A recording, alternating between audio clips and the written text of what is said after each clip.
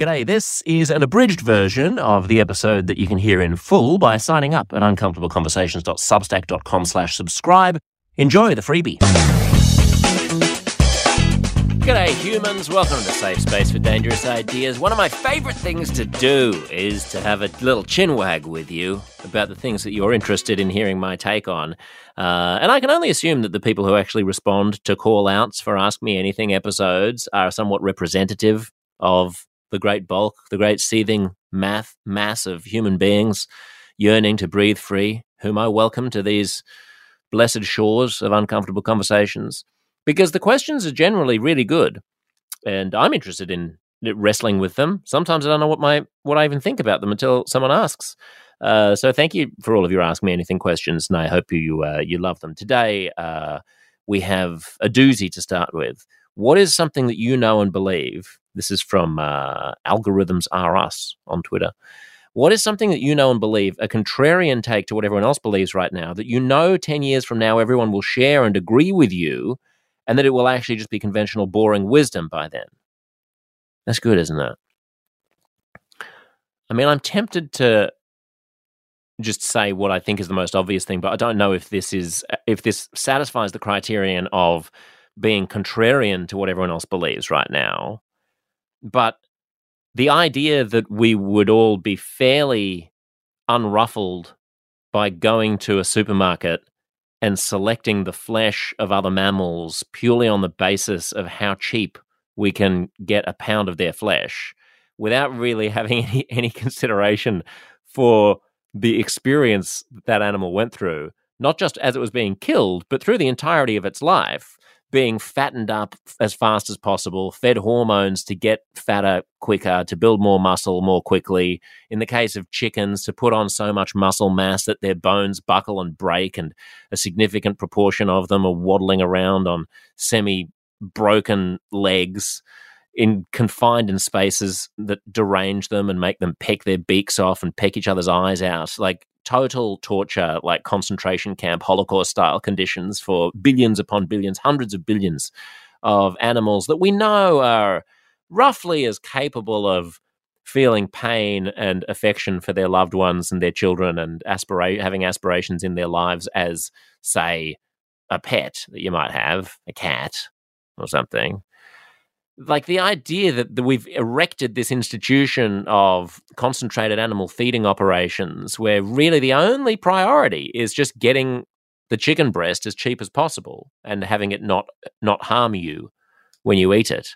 So you can chlorinate it, they can chlorinate it and put, and put antiseptics on it and put it in antiseptic baths before they give it to you. And then you just go to a supermarket, shiny lights, plastic cling wrap over it, irradiated white styrofoam, and you take it home and then we just eat it and we just feed it to our children. And that isn't really problematic. Like, I guess we've reached a tipping point where I think that most people who think about it understand the calamity of the moral wrong that's being done. But I guess it's not salient enough for us to actually change our behavior. I mean, I have changed my behavior, but only in the most piddling and piffling and cowardly way, in the sense that I don't buy concentrated animal feeding operation meat. I don't buy cheap meat. I only get meat if the meat is endorsed by animal rights groups and is 3 times the price of the normal meat and comes from a special fancy farm. But I mean, I don't really know how nice the lives were of the animals. I don't have a huge problem with killing animals. I mean, like, here's my thinking. Every time I talk to very articulate vegans who sound persuasive about why I shouldn't be consuming animal products at all, I'm momentarily persuaded.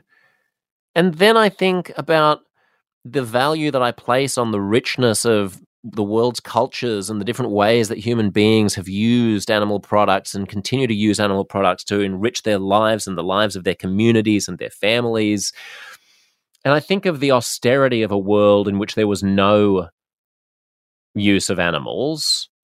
And I think about the circle of life and the natural process of animals eating animals and animals dying and those bodies then feeding other plants that then go to feed other animals that in turn also die. And it just strikes me as something a little bit cold and scientistic about removing Homo sapiens altogether from the circle of life and saying, like, we're only going to eat tofu and lab-grown meat.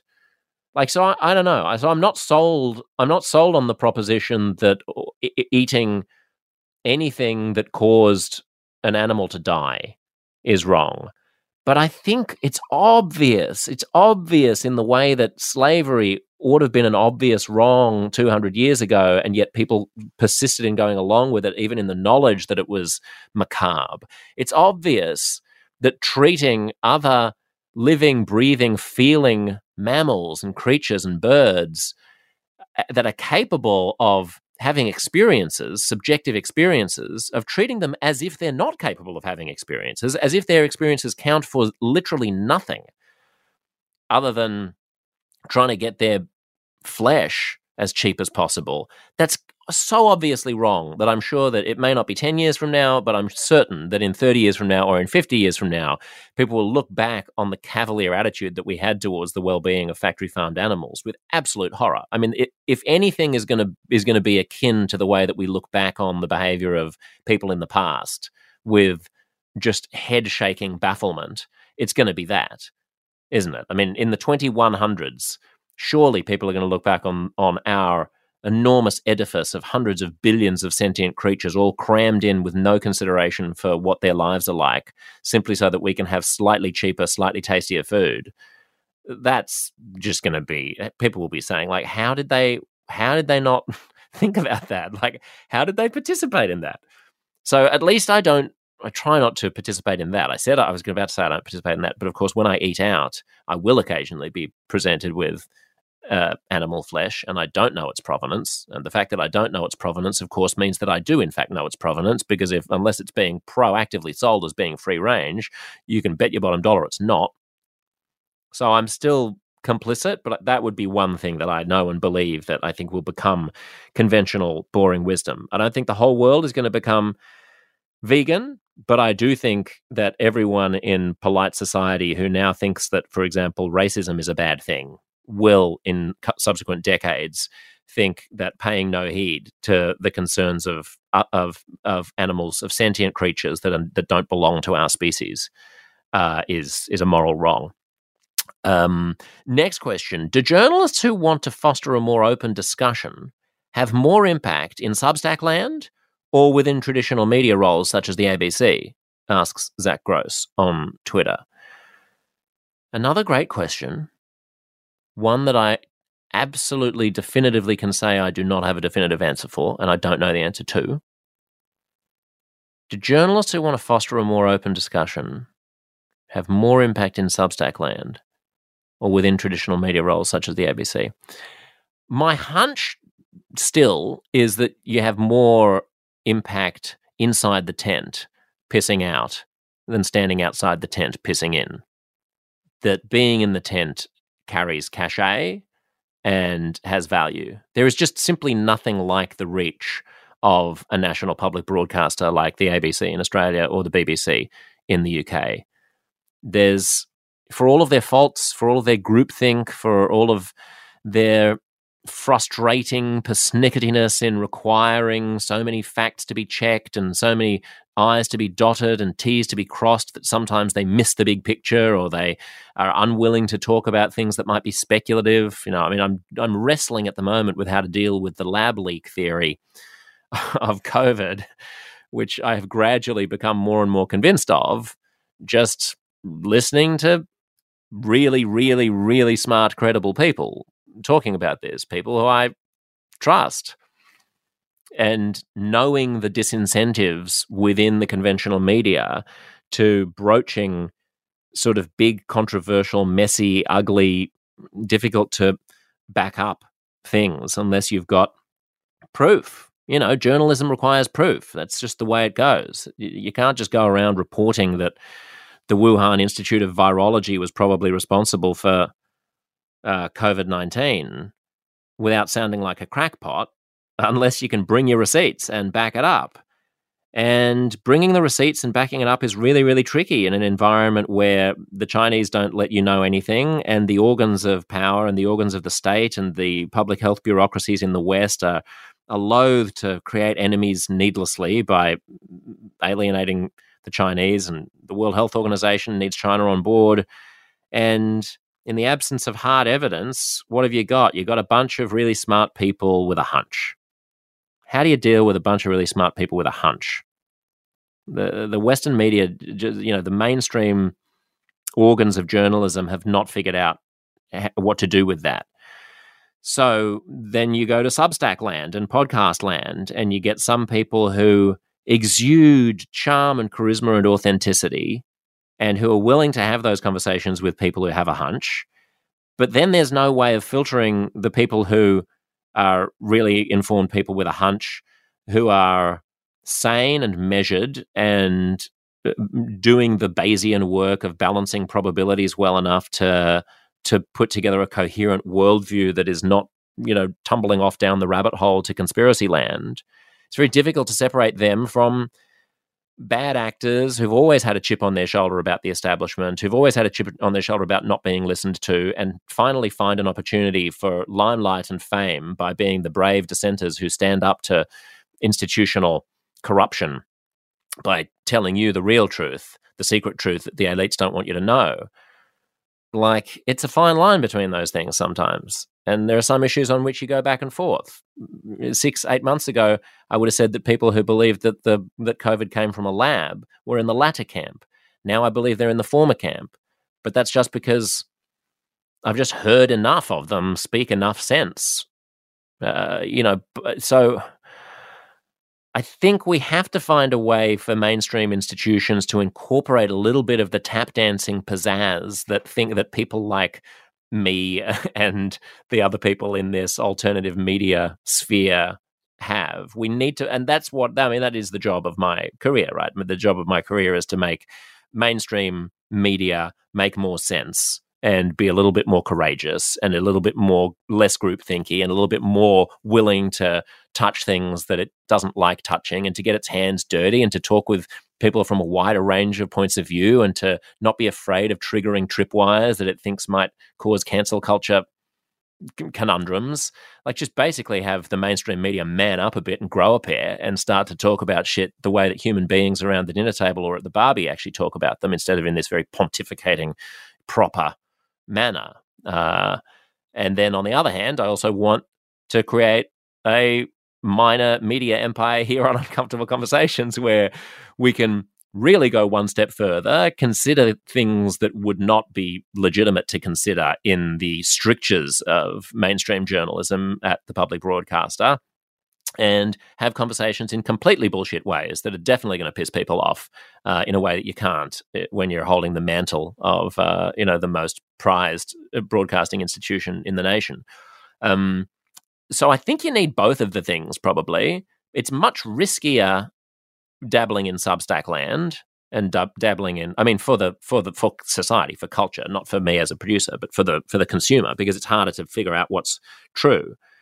For all of the faults of the mainstream media, the reality is that the newsrooms at the New York Times and the Wall Street Journal and the Washington Post and BBC and the ABC and 60 Minutes and so on, these are places with an enormous amount of institutional know-how about how to figure out what is factually true and factually untrue.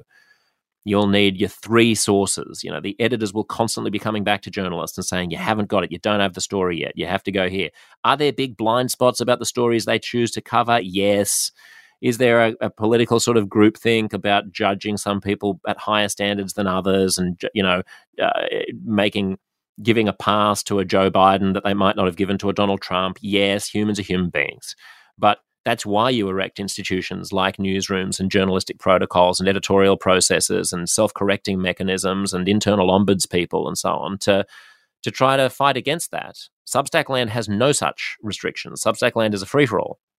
So you got to be careful about who you're listening to in those environments. And I still think that traditional media roles like the ABC are the best place for a journalist to try to foster more open discussions. I don't get much pushback I really don't. I talk about the things that I want to on the ABC. I have to talk about them very, very carefully. And in some instances, I know that I'm then going to have to devote a half day to responding to frivolous complaints that come from activists who want to shut down the conversation. But if I'm willing to pay that price, I've never had a senior person at the ABC come up to me and directly say, don't cover this. There might be squeamishness. There might be pushback from producers who think, oh, there goes Josh banging on about his hobby horses again. Why do we have to talk about Roald Dahl being updated and having the word ugly taken out of all of Roald Dahl's books? Why is he banging on about cancel culture?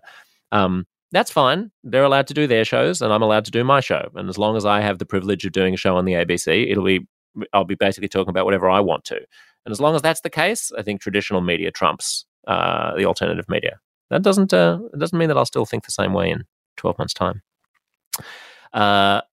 Question number 3, what daily mundane task are you looking forward to automating in the future? From Bert on Twitter. That's a goodie.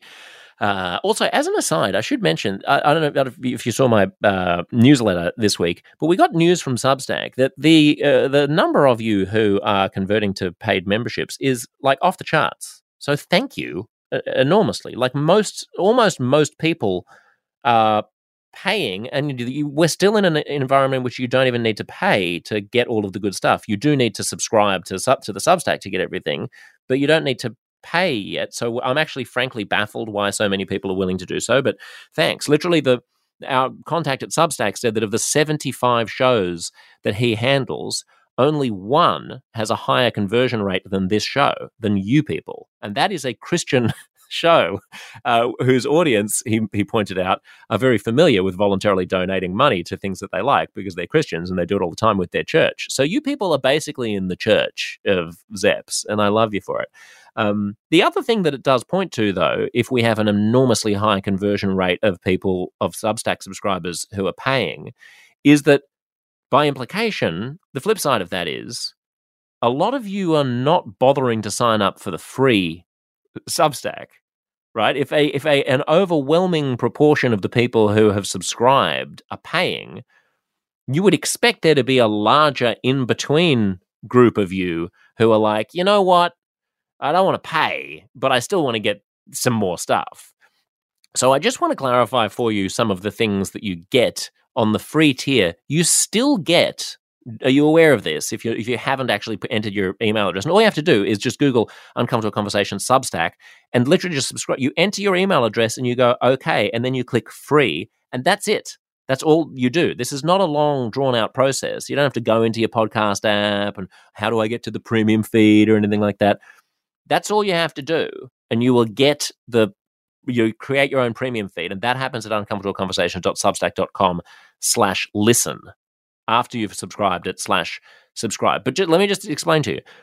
As of listening to this, if you're listening to this within like a week of it coming out, you're still entitled on the free tier to get all of the bonus episodes and all of the premium content and all of the additional content that I do on all of these episodes. And I mean, I don't want to tell you how to rip me off, but you could just go back to all of the episodes that we've released since the Substack launched in when was that? November. And you can go through in your new premium podcast app and just download all of the premium podcasts from the past few months.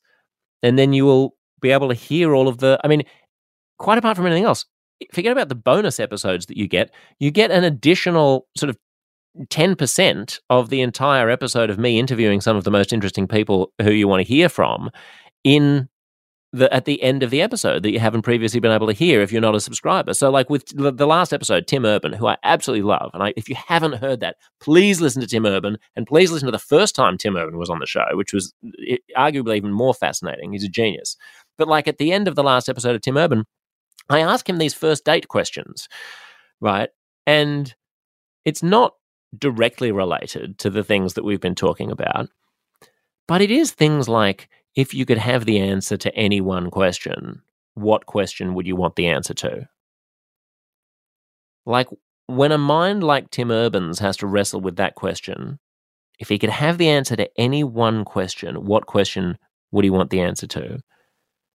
And when you have the opportunity to hear Tim Urban's answer to that, and the only cost to you of doing that is Googling Uncomfortable Conversations Substack and entering your email address and subscribing to the free tier, and then clicking on set up my podcast feed, and then it gives you a list of all of the podcast apps, and you just click on your podcast app, and it'll open up your personalized free feed in the podcast app.